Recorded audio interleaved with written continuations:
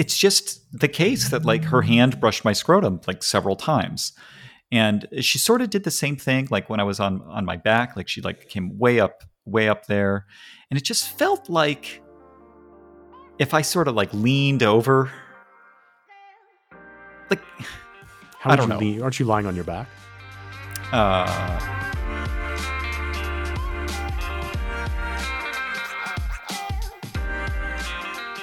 Hello, and welcome to Your Mileage May Vary. We talk about sex and relationships with frankness that is controversial but usually in good faith. I'm Keith. My co-host is Mike. And for what seems like the first time in a long while, we're recording together. Let's see if we still have the touch, Mike. Yeah, I think we do. We'll see. Yeah. So I enjoyed the last episode. It was a solo episode with obviously just you. But I enjoyed it. It was excellent. Yeah, I enjoyed it so much that I am Ooh. now confused about whether we should change formats. Really? Go on. Like, I mean, should we even talk about sex anymore? Maybe we should just talk about our personal issues. No, we can talk about sex. We can broaden it out a little bit, but I don't want to disappoint our loyal listenership that is looking for where the cream pie should go and so forth. Yeah. Raunchiness has always been a big seller. All right, fine. But I mean, I would be remiss if I don't ask you some questions about your. You sent me a set of questions. You seemed inclined to interrogate me. I have nothing to hide. Like let's get it on. Okay, so would you like me to summarize what you revealed in? Sure. Okay. Maybe I should. No, go ahead. It'll be interesting. Okay. So you revealed that for some amount of time you have been taking some low dosage SSRI, and that sometime in the last month or so, the prescription expired or something, or for some reason It was longer ago than that. It was like 6 months ago, but go on. Okay. All right. So you got off the med, and you had a reaction to not being on the med that sort of surprised you in its intensity. Yes. Yeah. And I think that one of your criticisms, you asked me why we hadn't discussed that before. And I mean, aside from the fact, like, nobody's obliged to discuss with somebody their medical history. Of course. I think the real reason. But we talk about many things, but yes. Sure. You posited that maybe I was embarrassed. Maybe it's possible. I'm not saying that's not right, but I think really, and this is why I wasn't concerned when I ran out. And the reason I ran out was I was just irresponsible. Because of COVID, I didn't have my regular appointments with my doctor. And so it was just like, and I just figured so I really didn't think it was doing anything. And so I didn't think it was a notable thing. And so you say, why were you taking it? I don't know. It was a really low. It was like 1/8 the adult typical dose. And so I was like, but then what I learned, there were some things that seemed to do, like, for example, I found that like the day after I would take that, there were certain things I found I was better at, like playing the piano. I would do better right after. This is not that interesting, but like, so there was something it was doing, but I thought it wasn't very impactful. As I've learned subsequently, like that's actually totally wrong. In fact, like it's really common for people to have a really low dosage of these things that like prevents resumption of symptoms. And actually that can be a really nice thing because, and I know you have questions about this, but like there are various side effects of these medications that like you don't really get, but I can speak to some of them. So I think you had some questions on that. Some more questions. So. Well, okay. I have a couple other questions around the stopping taking them. Yeah. Accidentally, basically. Have you ever had a intermission in them before? No. Okay. And that was since 2006. Okay, so that explains why this was such a surprise, or why, you'd basically forgotten what it was like to not be on them, or your body had forgotten anyway. I think it's a little bit like, if you watch Law and Order, there's like this standard thing on Law and Order where there's like somebody who's schizophrenic and they go off their meds and start like talking to Zulu or whatever, like because they think they're better. And I think it's just that simple. Like I thought, this isn't doing anything. I've been feeling fine for a really long time. Like, it's really long time. And so I was like, this is cool. And like, no, it was an interesting experience in that regard. Yeah. Can you explain the way you felt when you were off them? Yeah, it's basically just that what I find is that and I think this is how it is for normal people, that there's some sort of upper limit, unless you're like being chased by a bear. You get lost in the French catacomb, the Parisian catacombs without a light. And so you're like literally going to die. Like in that situation, I think anybody would freak out and panic. Yeah. But for someone with what I have, like without any medication, that can, like, I can get to that level of just craziness sometimes without any such stimulus. And even with this tiny dosage, like there was just some sort of limit if I was like just, in an ordinary situation of how anybody feels anxiety sometimes just randomly, and that's just normal, but like there was some limit. And so I would say it made me much more normal in that regard, that like there was some limit. Okay. That yes, if I was chased by a bear, I would freak out. And I'd do the same thing anybody would, but like you want to freak just out in that case. In that case. Exactly. So it was actually really good. Like it was basically doing what it's supposed to do, is like sort of cut out that like there's some problem in my brain that makes it so like there's a level of experience that's possible. Okay. So yeah. All right. So to be clear, basically the problem that you're trying to address is some sort of increased anxiety, and you found that this increased anxiety returned in a way, with unexpected intensity when you went off the SSRI. Yeah, and I can be more specific about what exactly happened. So I was feeling somewhat anxious, but I was like, oh, this is still manageable. And then I was doing one of the things, one of the crazy, and people have since chastised me for all sorts of things, including this, things that you and I do, which is to not to do alternate daily fasting. So to not eat half the time. Yeah. And I had been doing this, and I was like, oh, yeah, okay, I feel a little bit bad. And then I have some orange trees in my yard, and I picked like 6 oranges and I squeezed them, and I had an entire glass of fresh squeezed orange juice. Like on one of your fast days? Yes. And I was sitting I was in the bathroom doing my business, and I just went insane. And I'm sure it was because of the blood sugar. I'm sure that's what triggered it. So it was, and I just was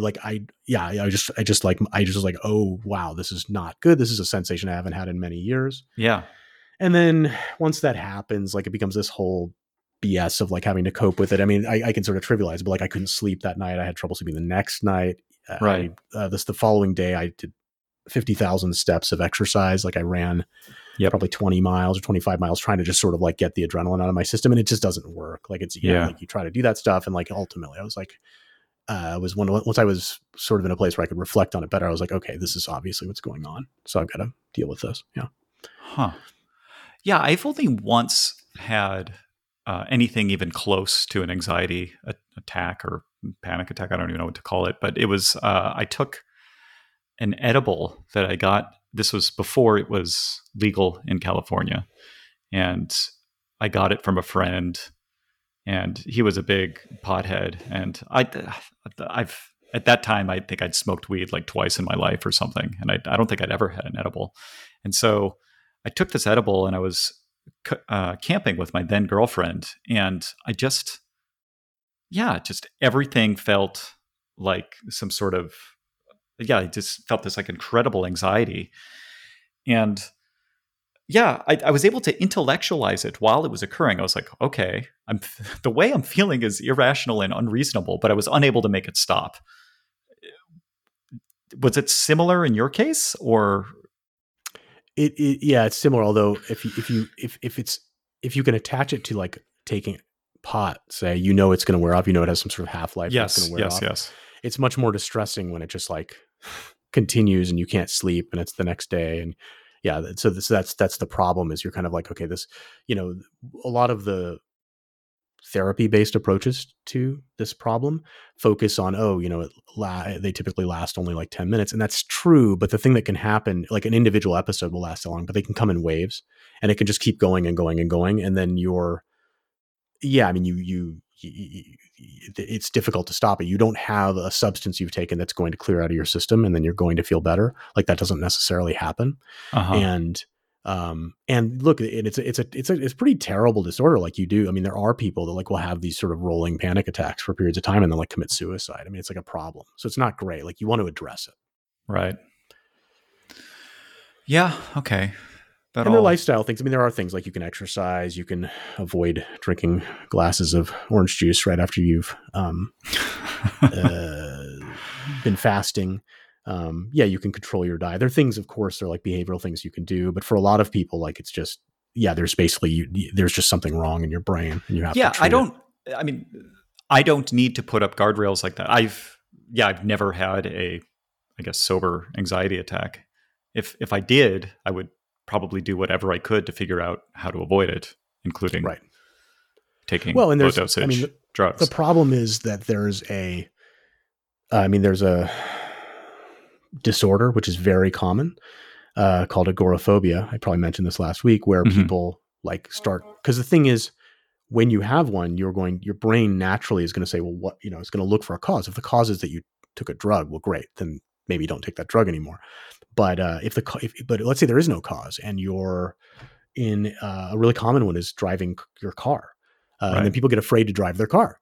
Okay. And then maybe they have one and they're in a park and they're like, oh, I'm afraid of parks. And so people wind up bedbound. Right. Wind up stuck in their house. Agoraphobia literally means like afraid to go outside. Right. Right. Right. And so that absolutely happens to people. And and so that's why like my opinion about this is people should go to a doctor and treat it. Because the thing is like as I learned very clearly, like you wouldn't start on a low dosage, but you can get to a point where you can maintain on a dosage of these things that doesn't, I didn't even think it was doing anything. It obviously was. And so that's great. Like, you're like, oh, this is great. Like and then you're just having a normal life, which is great. Yeah. I strongly agree that to the extent that it's controllable, people should do whatever they can to control it. I can't imagine how incapacitating it would be to have to worry about this occurring even some small fraction of the time. Right. I mentioned that I would advocate strongly for, there are a lot of people who advocate against medication and will say, oh, you can just do behavioral therapy and stuff like that. And that works for some people and that's great if it does, but there are people it doesn't work for. And so it's like, and also like if you're somebody who's concerned about this and you are reading about people who advocate alternate approaches, always ask yourself like, well, are they selling you something? Because they usually are. They're selling a book or a video or a course. And it's like, they're trying to scare you so they can sell you. Or at least you should consider that possibility. Yeah. Anyway. Yeah. Like my understanding about depression and anxiety disorders is that, there've sort of long been two well-known treatments. One is CBT, cognitive behavioral therapy. Some people have success with that. And then the other is various drugs, SSRIs or benzos or whatever. Maybe there's some other suite. And more recently, there's been some encouraging research around various psychedelics. We could talk about that now, or do you want to table that and switch to sex and we can talk about psychedelics in our next podcast? Why don't we do that? But I do think you had at least one sexual question related to SSRIs, something about side effects. Yeah. So I can tell you about that. That's interesting. The famous side effect of SSRIs is that people lose. Well, okay, here's what I think. It's interesting. I've actually never looked this up, so I'm going to say what I think the side effect is, and I'm sure you actually know what it's supposed to be. And maybe you've even experienced, but we'll get to that in a moment. My understanding is that it sort of takes away your libido and also can make it harder to get an erection. So that's not exactly right. I figured it wasn't. These things are always in like a kind of a constellation of things. So let me just speak of my experience. I'm extremely fortunate in that I actually don't have much side effect. However, I have experienced when you haven't taken any, and so you first take it. So, I mean, I have this experience recently because I started taking it again, and at a higher dosage because like you have to sort of get it going. But I remember this from previously as well, like many years ago. So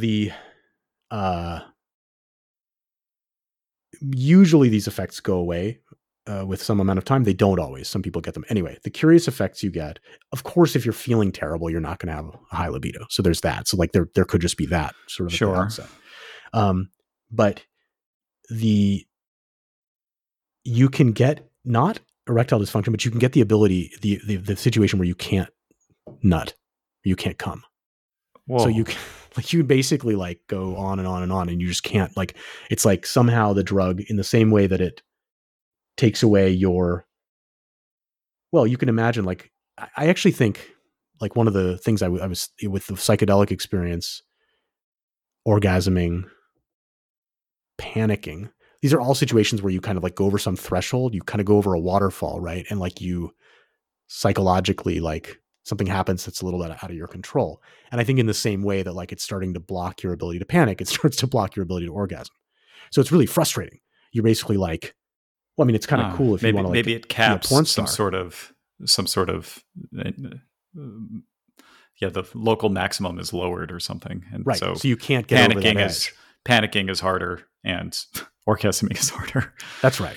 And so I mean, and when I've had this experience, not a lot, but when I've had it, it makes me think of an experience that I think women sometimes have, because women, it's pretty common for women to like be able to get aroused and then not get over the orgasm hump. Yeah. Like there's something missing there and they can't do it. And so you're like, oh, this must be what it's like for them. And it's pretty annoying.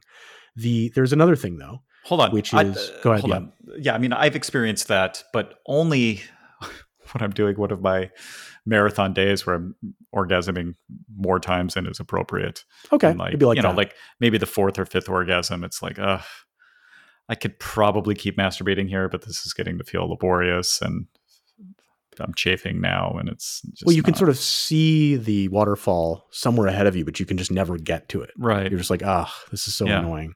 Yeah. It's really discouraging. So there's another thing that I've experienced that also pretty much completely goes away, but I remember it, which is it discoordinates, for me at least, a little bit your orgasm. So ordinarily a guy has, so ordinarily a guy has very discrete pulses, you know, like you'll have, say, between, we've debated this before, I'll say between 5 and 15, it's closer to 5 than 15 kind of orgasmic contractions of your prostate and everything, right? To when you orgasm. I've had the experience where like instead of these being like really discrete pulses, it'll feel like maybe there's like one longer one, or maybe they don't feel as coordinated. It's like it somehow messes up your body's ability to like get these really organized pulses. It doesn't really affect the pleasure, but you notice it. You're like, oh, that's weird. Like that is semen weird coming out, but it's not pulsing out in the same way. It's like almost streaming out or something. Huh. Okay. It's not wild. good. It's just weird. It's just, it's not good or bad. It's just sort of weird. Again, my experience is that like, especially on like this really low, much lower dose, like just none of this stuff happens. It just doesn't make any difference. Yeah. But yeah. Are there any other aspects of being on it that you dislike? I think that everybody dislikes being on some medication. You're like, oh, you know. Yeah, but do you like feel like less intensity? Like we have a mutual friend who, once he started taking SSRIs, I thought he in some ways became like the way that he would flip out about stuff was pretty amusing. And what the drug sort of like took that edge away a little bit. Yeah, I don't think so. I haven't really known you not on SSRIs, so I don't know, but I think he would concede the same. And it sounds like you don't notice anything similar in your behavior. I think that, I mean, I think that it's dose dependent, I'm sure. So like, yeah, there's a dose you could take where that would for sure happen. I don't think experienced that. Like I've never, like there are people, I mean, there are people that take, you know, what would that be? 64 times as much as what I was taking for like OCD. 64 times. Like that's cool. So, I was taking 1/8, they would take 8 times. Yeah. And then even a normal adult dose is like 1/8 what a OCD person would take. So I mean, there are these, you can get up to these levels that are so elevated. And you wonder, I sort of wonder, well, what would happen to me if I took that level? I think I've asked a doctor that before and they're like, yeah, probably nothing. But there are people that talk about like sort of it making you emotionally like not able to appreciate things emotionally. Like you're just like, oh, everything's flat. Like you're a little bit maybe what you'd imagine like an autistic person might be. Yeah. So, but I've not experienced that to my knowledge. Yeah. I mean, it's a bit subjective, but I don't know. You're more aware of your behavior than most people. So yeah. Anyway. All right. Let's talk about sex. Yeah. Okay. I have a couple things here before we dive into some emails and Reddit stuff. But let's say you were in a situation where you hadn't been able to have an orgasm for a few days, and you had a brief window where you were going to be able to masturbate. What is the fastest you think you could go from 0 to 60? Do I have porn or not? Excellent question. I thought about adding that in, but then I knew you would ask. Sure. Yeah, you have your phone. I have my phone. I mean, I think there's some old standbys that I could use. Mm-hmm. We've viewed a couple of them, I think, on the podcast. I think that would. Did you ask me what the fastest I could go from 0 to 60 was? Yeah, from like, your window begins where you have some privacy, and Sure. Yeah. I think that I think that's numerous times in my life I've been able to take a shower that was a normal length, but Right. I was able to. So that would be, I guess, like 5 to 7 minutes. Yeah. Something. And I was able to soak myself too. Like I didn't just neglect that. Like I was so maybe the masturbating was 3 to 4 minutes or something. Right. Yeah. Would you be using your phone in this circumstance? I mean, Yeah. the capacitance touchscreen is really annoying when your finger's wet. So you It gotta is. keep one hand dry and the other. The phone in the shower is the worst. Like you have to dry washcloth you can sort of have there to wipe off the screen. Because the problem is even, well, I mean, it's actually like, I think you don't do this, right? This is like never a thing you do. Masturbating in the shower or Right. using my phone to masturbate? Both. Okay, both. Fine. So maybe there's some technology here that I can. So obviously, one of your hands is going to be wet because Yeah. one of your hands has to be. Let's assume that you have like warm to hot water flowing over your body. So one of your hands has to be caressing a part of your body. Okay. Yeah. So you have this incentive to keep the other hand dry, Yes. right? And Yes. so that's a problem. And then you have this thing where so you can keep. Typically in a shower, there'll be somewhere you can put the phone that's safe, that's not going to Yep. get just water sprayed on it. However, when the water hits your chest, say, it's going to splatter onto the phone. Yes. So yes. the trick is you also need some sort of a dry something that you can then use that free hand that you're carefully keeping dry to occasionally dry the screen. That really, there should be a technological solution to this. Yeah, there should be. Saying it. And then you have to really assiduously keep that hand dry. If it does get wet, of course, you can secondary use of the dry washcloth or towel or whatever you have is to Yep. dry that hand again. But so you basically have to pick a hand that's going to be the wet hand. Yeah. Yes. Yeah, okay. I mean, I've dealt with this a couple times while masturbating. More times, like I'll be expecting a text message that I need to respond to while I'm in the shower. And so, but yeah, I'll keep a washcloth nearby so I can dry my hand off in that case. Okay. So, that time frame is similar to mine. So there's nothing interesting to discuss there.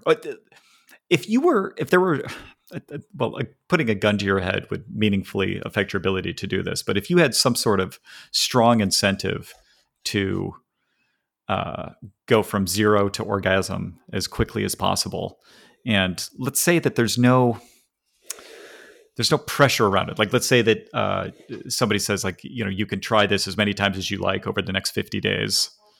So for example, one thing I think I would do is I would wait 4 days without masturbating or something. And then maybe I would like prepare some material. And, in that case, I think I could get it. I wonder if I can get it down to less than 2 minutes. It's a little variable. I mean, having 50 days would help because you'd have to try repeatedly to see. Yeah. What did you think you could get under? 3 minutes or something? 2 minutes. I think I can get under 2. Yeah, it would depend. The 4 days would help a lot. Right. You have to be really stopped up, but probably not too stopped up. You might lose the muscle memory. Yeah. And with the material that you save up, that's also tricky because I find that sometimes something that I think is going to work really well doesn't. Yes. It's a little variable. There's some kind of a subconscious thing there. And if you check it too much, then it's no longer new. And so it loses its effectiveness that way. So you need to check it enough. You need to vet the material enough for it to be probably interesting. What do you think? I have a question for you though. What do you think? Okay, so let's say you could do 2 minutes in that situation. Let's say that if they said two other variables that are possible. One is a female partner that you are familiar with who can be present and doing something.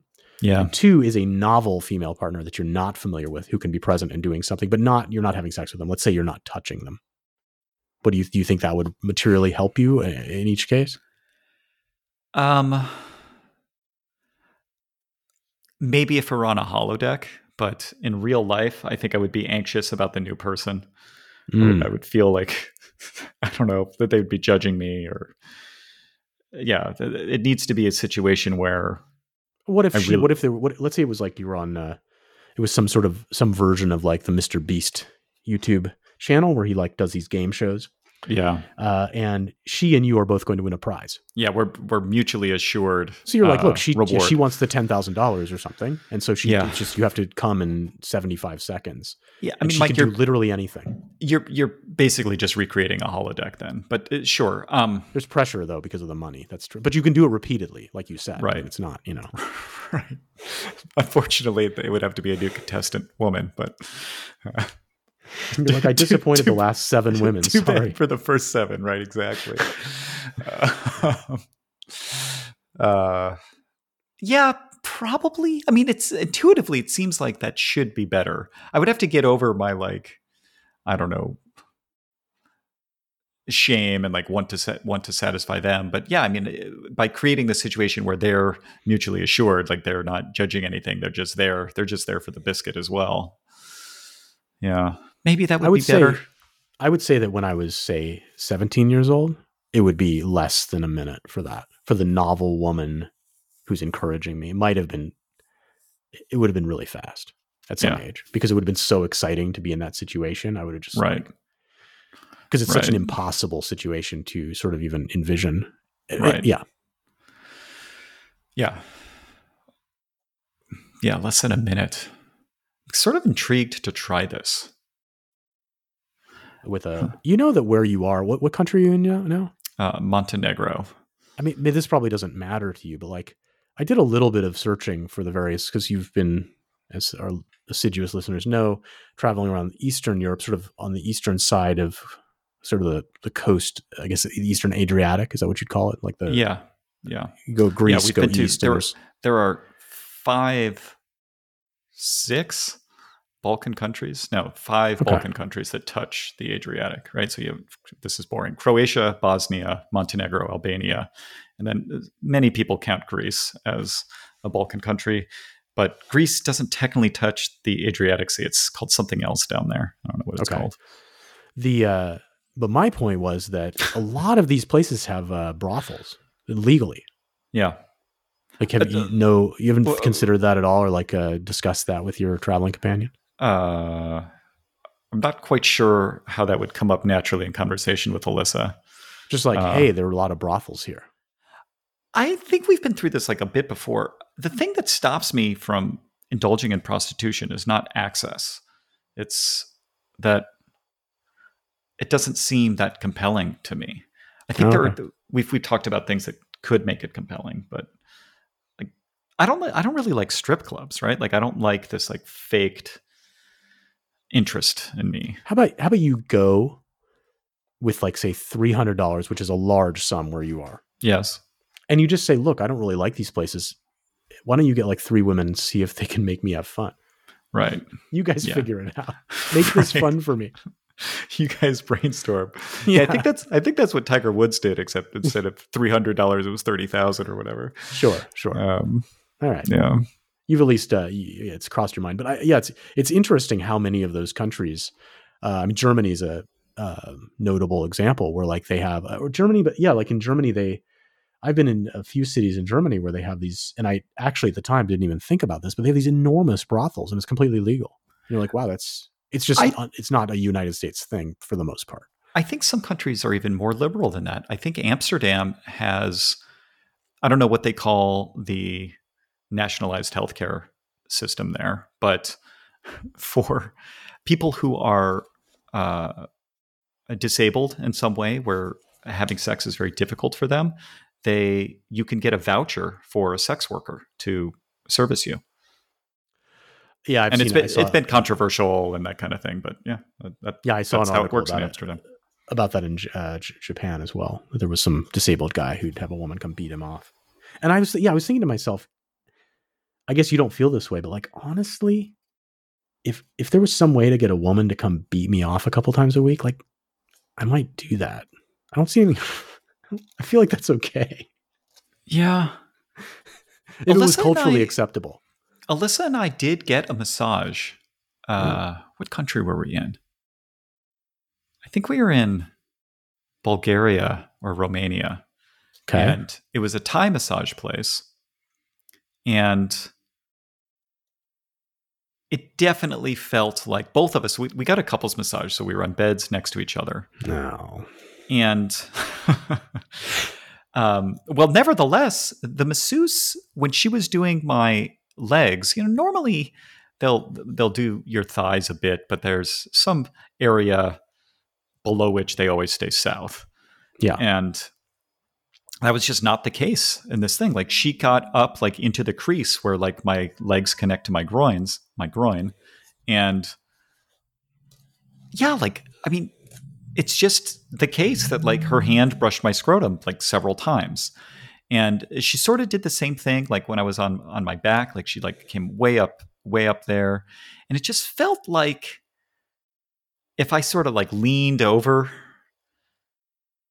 like, I don't know. Aren't you lying on your back? Well, yeah, well, when she was on my quads, yes. And when she was doing my hamstrings, I was on my stomach. Okay. But Alyssa's reported that she like literally massaged her breasts. Nice. And, did she enjoy that? Was that a positive experience or? Well, I think her main concern was that I was going to freak out because she had planned this massage, and I had made some joke about like, look, like I don't know what Thai massage places are like here in Bulgaria, but I think there's some risk that this is not going to be exactly above board. And she was like, no, you're being ridiculous. And so I think she was like concerned with what I would think more than anything. So this so I just want to make sure I get the scene correct. So there were two women, two beds, you and your girlfriend, and the two women massaging you. Were the women attractive? Not really. I didn't, interestingly, I didn't really know at the time because the way they did it was, another detail. It's like glory hole massage. They asked us to take our clothes off and lay face down on the bed. And so I did, but I left my underwear on. And then I remember like when she picked the towel up, she like seemed irritated that I had like left my underwear on. And then she didn't ask me to take them off, but like, she kept like tucking them up, and I was wearing boxer briefs. And so she was giving me like basically a wedgie so that she could have access to whatever she needed access to. Anyway, look, the only reason I brought this up because you talked about getting somebody to beat you off twice a week. I don't know. Alyssa and I talked about this extensively, and we decided it was like a coin toss. Like if we had asked for something more, it could have gone very badly, or they could have met the request. And we thought it was about 50-50. I'm just not sure how to. Okay. Yeah, I think I've said this before on the podcast, but I think that I'm not sure how I feel about like certain levels of prostitution, but like happy ending massages, I think is like a thing that probably should be legal. Yeah. I just don't see. I don't know. That doesn't seem like I mean, you can have various security measures and stuff so that the woman can't be exploited in certain ways, but maybe I don't understand enough about it. Maybe when a masseuse is put in that situation, the guy just too frequently like demands sex or oral or something, so you just can't do it. So the power dynamic is such that there's some like, but morally, I strongly agree with you. Like if there were setting aside the danger aspects, yes, if you could guarantee safety, then yes. What's the problem? There's no health issue, and like from the guy's perspective, I just think it would like lower violence, crime rates. I think guys would behave better because they just be like, oh man, I just want a chick to beat me off, and they just go. Yeah, they have like a really stressful day at work. Exactly. I don't think I would find that more compelling than masturbating. I would. I really like pornography. Well, there's no reason to stop you from doing that. They don't care. You could have like an Oculus that you wear. They're like, sir, what would you like on your Oculus while I beat you off? Yeah. You're like, oh, I want this hot chick. I think I would just feel shameful. Like it feels so pathetic. I would too. Everybody would feel shame. I think that I wouldn't care that much. I'd be like, oh, well, this is. After the fourth time, it's like, oh, whatever. This is what people do. I just think that like it's yeah, I just think that like it's as an option offered to people. Yeah. And like, well, I also always think when I think about this topic, I always think about like the way I felt when I was like 16 or 17 years old and unable thus far to get a partner. And like, it's just the sort of deep kind of insane need I had wasn't good. I just don't think that's good for anything in society. I think that like there are certain men who wind up doing crazy things just because, yeah, their hormones are haywire, young men. And I just think like society should have an escape valve for that. Yeah. Okay. I agree. A couple episodes ago, or maybe it was even longer, you covered a topic where a woman was complaining that she could never masturbate because her boyfriend would always find out. Actually, maybe we recorded that episode together. Do you remember that? Yes. And then he got like really jealous that she was masturbating, and she said that he would check my browser history. He would always find out somehow, and that got me thinking about what kind of surveillance an insane person could set up to try to know when their partner is masturbating. So, my first piece of advice to that girl would be to use incognito mode in her web browser so that he can't check your history. That one's pretty obvious. But I mean, what other kinds of things? I mean, I guess he could set up a camera. It's just it's really hard to know, frankly, if a woman is masturbating. It's much easier to catch a man. Like it's like there have been 2 incidents in the last week in the United States here of people getting caught in baseball stadiums having sex.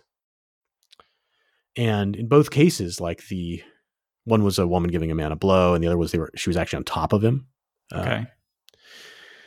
This happens sort of frequently, right? It's not earth-shattering news, but it's the man's external appendage, right? I mean, if a woman was in a baseball stadium just with a small vibrator, like nobody would notice she was doing it. There'd almost be no way to know. So I sort of think that this could only apply to catching a man. I think that a woman, and also like what percentage of women even use porn? It's not that high. And so, yeah, I mean, vibrator in her bed or wherever. Okay, so she'd have to hide the vibrator, but like I don't think a camera would detect it because it's just not obvious what she's doing. What other ways could you surveil? Like, is there some other chastity cages exist? Right. I think that was the primary. I mean, the ostensible reason was to save them from getting raped, right? Oh, I don't think they're a real thing. I think it's like a BDSM thing. I would say this though, again, they're going to work much better on the man. Like it's pretty hard actually to envision a thing you could put on a woman that would actually stop her from sneaking a vibrator in there.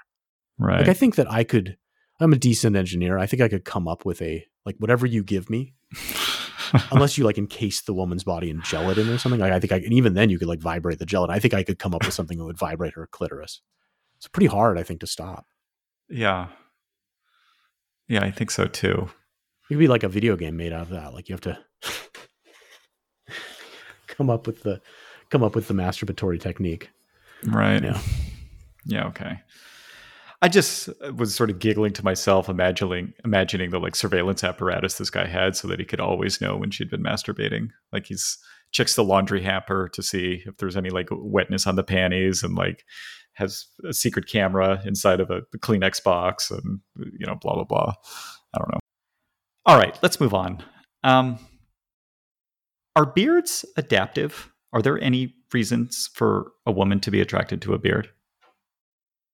Well, I think that it's. I mean, I of course nobody's going to know the exact answer to that, but I mean, I think that anything that's anything that's a gender that like genders people is, and like I always think I've mentioned this before on the podcast, but like I always find it very interesting that I find women's crotches so compelling because it's the lack of something that I'm attracted to, right? There's no bump. Yeah. Or like, yeah, if they're wearing, I mean, pretty much all female clothes that aren't like a dress really are designed to accentuate the lack of any sort of bulge there. That's always how they're designed. And it's extremely attractive to men, but it's funny because you're attracted to literally nothing.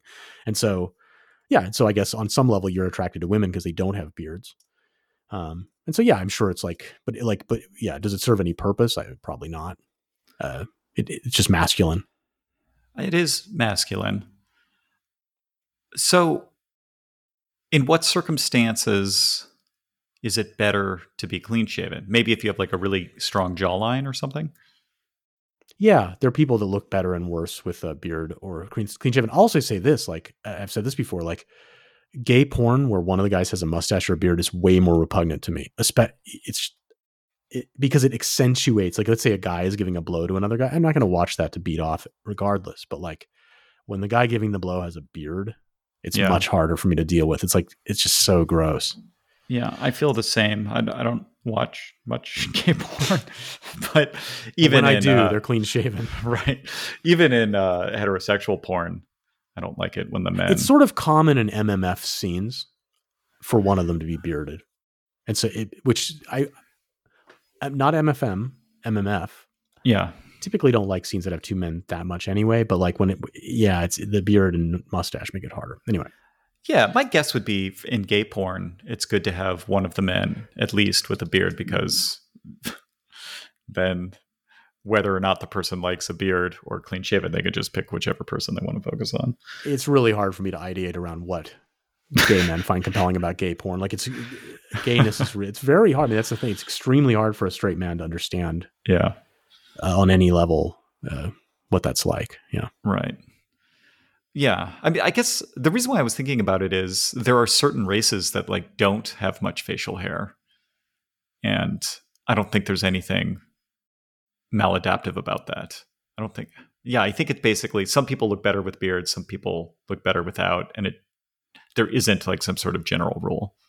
I think that generally when there's a trait that I think that I was thinking about this yesterday. I think I was walking through a university, which is a really nice pastime. Well, see all the ladies out there. Indeed. In the summer wear. And I was thinking to myself that so certain human traits are, everybody kind of has the same, generally, like how your legs work or, most parts of your body, everybody's the same.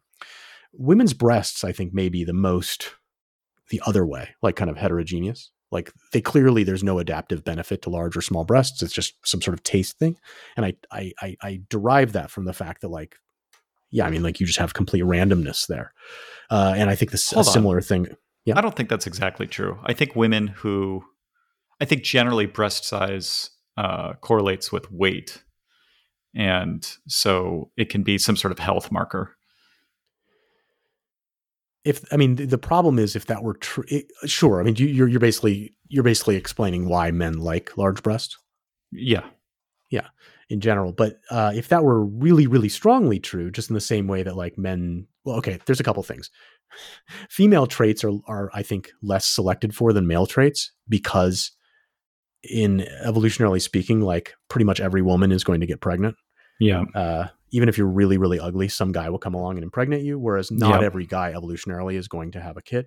And so there's, so you could say, okay, yeah, fecundity, like large breasts imply fecundity. And so men are attracted to that. And that's true, but that doesn't mean the small breasted woman will not have a baby. She will. Agreed. And so that's the point. It's not selected for. And I think that beards are probably the same. It's like, it just doesn't, I see. There's not a whole lot of selective pressure on there. Like there would be, for example, for men to have larger muscles. That like is strongly selected for because, prehistorically being a stronger man would matter. Right. Right. And frankly, being like your IQ, like there's some selection, probably pressure. That's why we're way smarter than chimpanzees. There was selection pressure to get people smarter and smarter. Yeah. And then it stopped in like 1968. Right. Yeah. I think there's some sort of, I find it confusing that there are major things that can affect how a man looks, like whether or not he has chest hair or whether or not he has facial hair. And whether or not women want that seems to be almost completely random. Like there's no major. These are just traits. It's like labia or kind of like butt size or hair color for women. Yeah, these are things that are not important, but all women like a man with, okay, when I say all, I mean 90+% of women like a man with sort of the triangle of musculature on the shoulders, with a thin waist, with like abs that are defined, with muscles. Like no woman finds like a fat man attractive. I mean, she'll tolerate it, but it's not attractive. Okay, Right? So that's strongly selected for. notwithstanding the dad bod craze that seems to be. The dad bod craze, in my opinion, is. Would you agree that's primarily coming from TikTok? Yes. Okay, and in my opinion, that's just straight up because I think I have a better than dad bod, but like I could identify a little bit with it. It doesn't really matter. Dad face. There you go. Well, anybody above a certain age is going to have a dad face. Yeah, unfortunately. But it doesn't. That is like women. There can be selective pressure for a woman to be interested in older guys. Like I think that's somewhat common. Indeed. But the dad bod thing, I think, is very clearly associated with just women trying to push men to OnlyFans. They're just trying to make money. It's like this. The women who purport to do that, if you look at their profile and stuff, you're going to find some OnlyFans stuff most of the time. Okay, we need a dad bod aficionado to write in and volunteer to come on the show. You can duke it out with Mike on this. So you think that there are genuine dad bod aficionado women out there, like a significant number?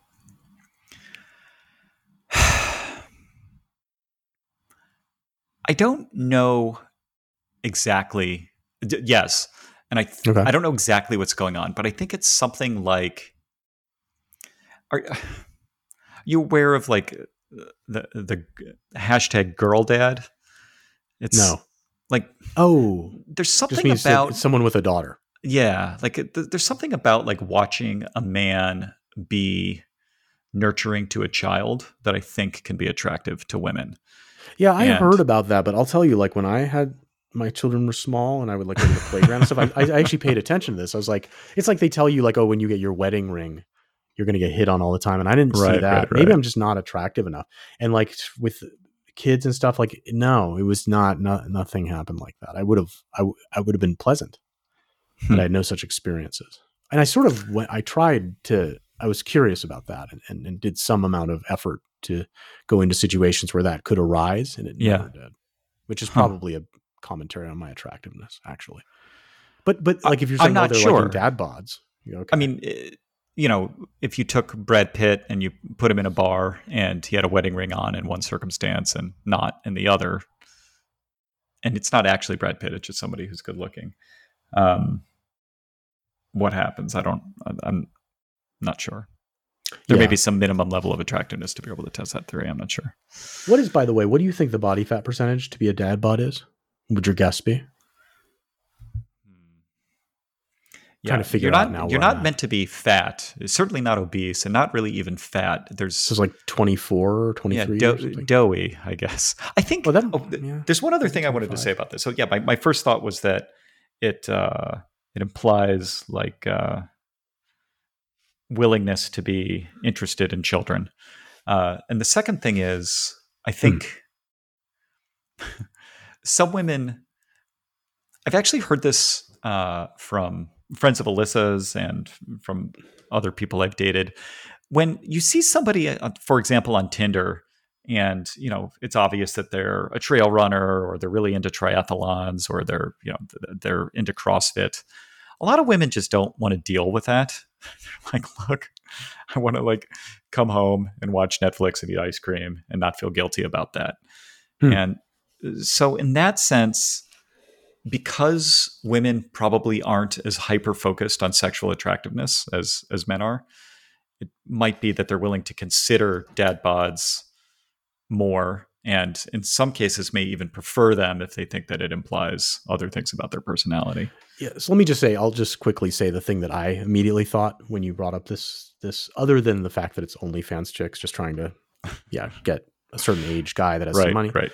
And what I immediately thought is, well, a woman would be attracted to a dad bod because then he's safer. Like he's not going to just cheat on them all the time. Yeah. Like if you're too attractive, they're like, oh, this is, So this is going to be a pain. Yeah, basically, right. She knows what's going to happen, especially if she's not hyper attractive. Like, there's a significant risk there. And that's probably right.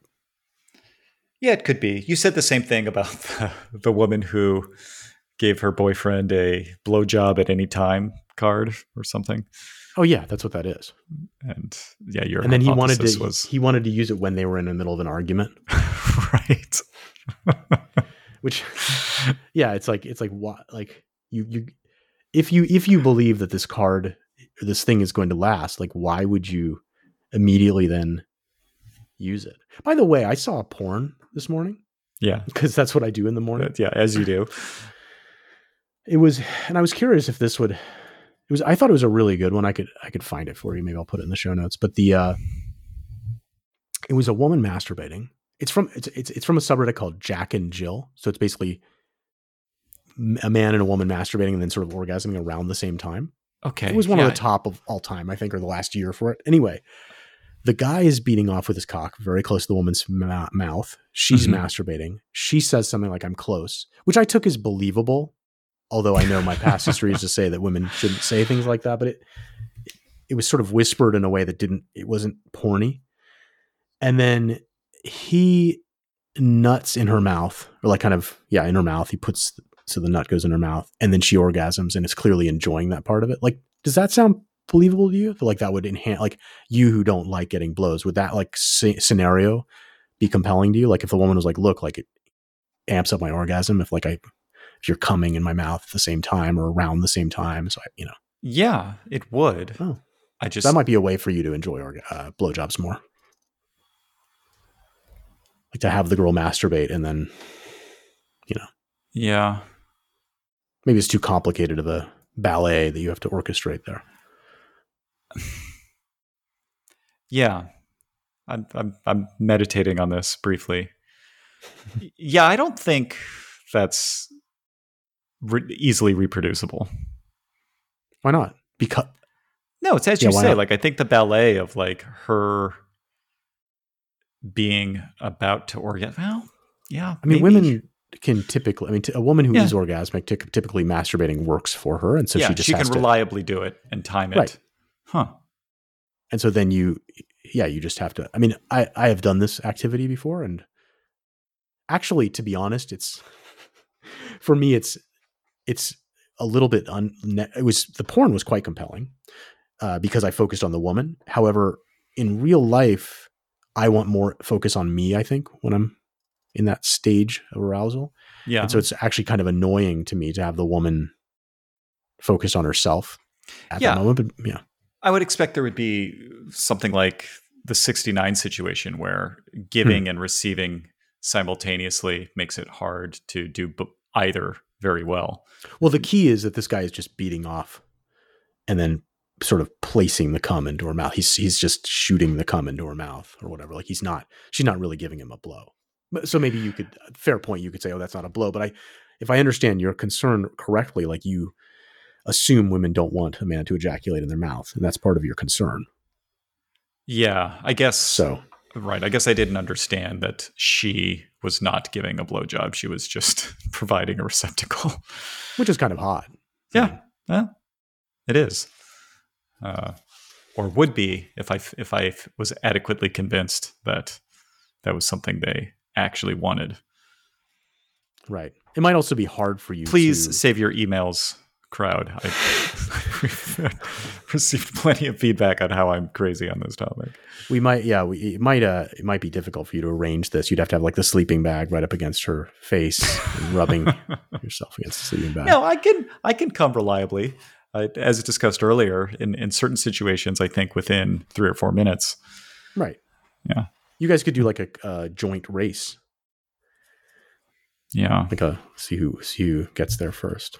Yeah. All right. Well, when Alyssa hears this, she can come to me with judging from her feedback likes. On your conversation about threesomes, she'll be all over it. I mean, she's asking you for a threesome. So yeah, I'm already anticipating the follow-up conversation I'm going to have with her about this. You've still just not willing to do the threesome. I'm willing to do a threesome. It's just I need to be persuaded that the downside risks are minimized. All right. Being in another country seems a good way to do that because, well, finding the third is always the challenge. And got it. When we return to the country, which we will be soon, maybe we will redouble our efforts on this front, or at least we can set up a project and project management thing so that I can report back results. I just don't think that finding a third is going to be as easy as she thinks it is. Has Alyssa continued to do the thing that I forgot the word for, where she puts her vagina scent on her neck, or did she stop doing it? Oh yeah, vaping? No, vabbing, right? So she stopped. I presume. Okay, you should double check with her on that. Maybe she's been doing it every other day, all for naught. Well, it would just show that you have no idea. She'd say, "Yeah, I keep doing it," and you just don't notice. Yeah, it could be. I think we have time for one more quick topic. Yep. You mentioned briefly differences in the sex technique of circumcised versus uncircumcised gentlemen. Yes, the TikTok lady who tells you to scoot. Yes. Yeah. So, okay, can you refresh my memory on what her advice was? Yeah. So essentially, I felt like I was being a little inarticulate when I talked about it. I think it was last week. Okay, so here's your chance. Right. So if you're tightly circumcised, then your cock is sort of like a plastic dildo on some level. Like it's just, there's no give in the foreskin, or very limited give. And so there's an obvious thing you're going to do. You're going to put it in, take it out, put it in, take it out. Like it's just the sort of standard. Because that's how you get the sliding stimulation on your shaft. Right. So, so just like, it's the most basic motion. And the problem, of course, is that that's not actually that stimulating for the woman, because her clit is not in her vagina for the most part. I mean, there's part of the clit that's sort of, I realize it has like an internal body to it and stuff like that, but like the most sensitive part is not there. So the way to stimulate that, there's something called coital alignment technique that does this, but essentially it's basically you endeavor to have sex as a man such that your bodies, like your pelvises, are touching the whole time. Yep. So you kind of trap her clit between your pubic bones, and you and basically the technique is that you are moving your penis in her vagina, but not withdrawing it all the way. And my impression is that that is much more stimulating for a less circumcised or uncircumcised guy, because he does have the foreskin that can kind of roll up over the head of his cock and stimulate it, even if he withdraws it just a small amount, like maybe an inch. Whereas for a circumcised guy, like unless you're somehow like stimulating her cervix or something, unless there's some deep structure in there you're able to touch with the head of your cock, like sure, most of the stimulation is going to be at the base of your cock, which is much less stimulating. And so it's actually, and you see this in porn a lot, that like guys, when they need to come, do the more sort of full out and in technique. Right. And so, that's basically it. So this woman calls it scooting, but what she means is just that like you're not withdrawing very far. You're just sort of keeping contact and withdrawing a very small amount, and maybe withdrawing by angling your pelvis back and forth a bit. Sure. While maintaining contact. Yeah, you're trying to maintain pressure on the clit. Okay. So this all makes sense. I would expect that with sufficiently large sample sizes that women would report sex feeling more satisfying with circumcised men, everything else being equal. With circumcised? No, with uncircumcised men. I think that's right.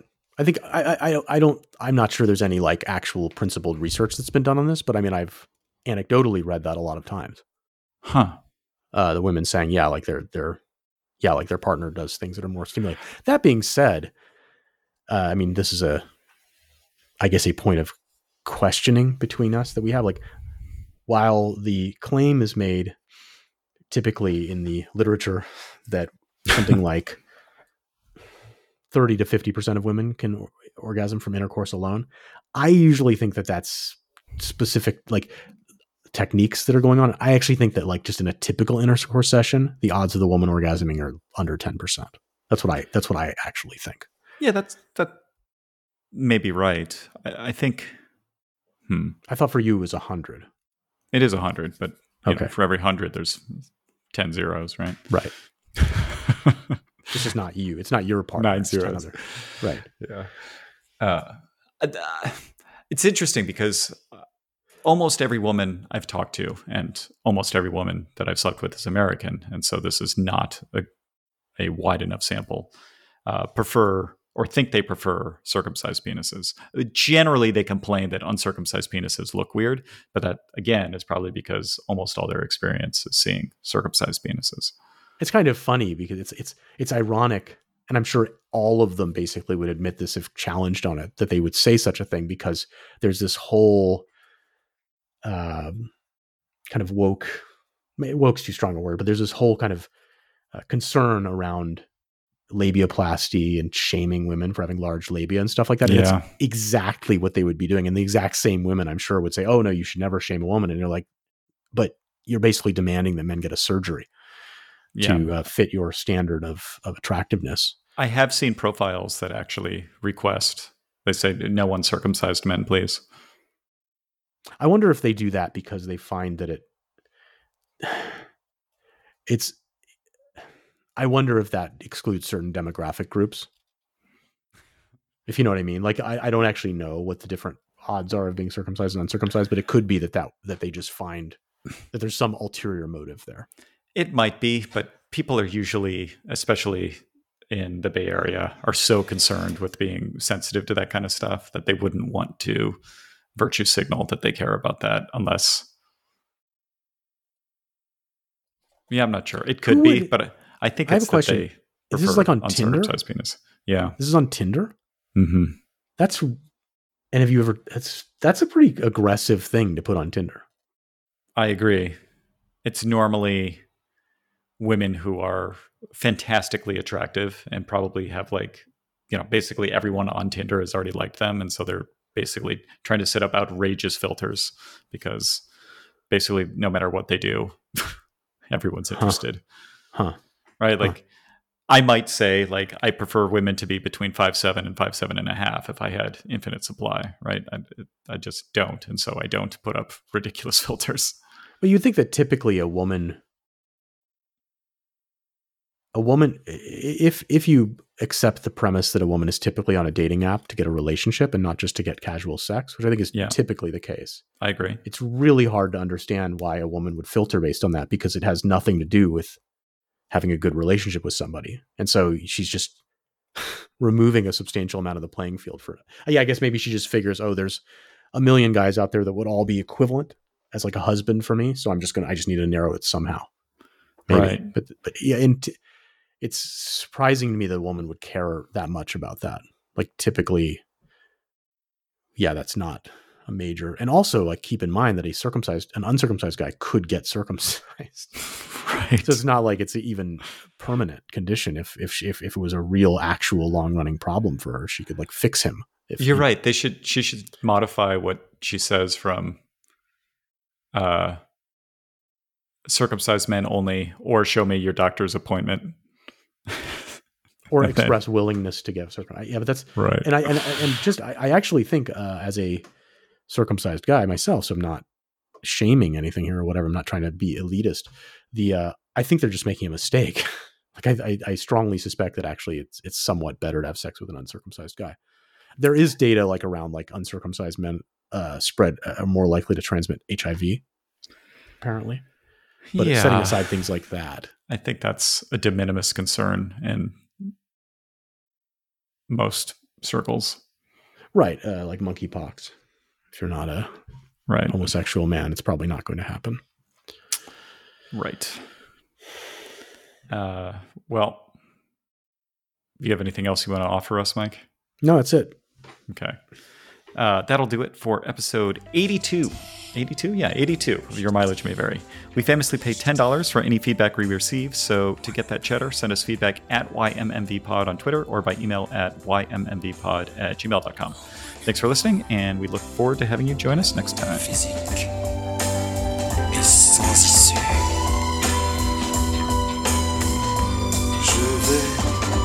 Je veux et je viens.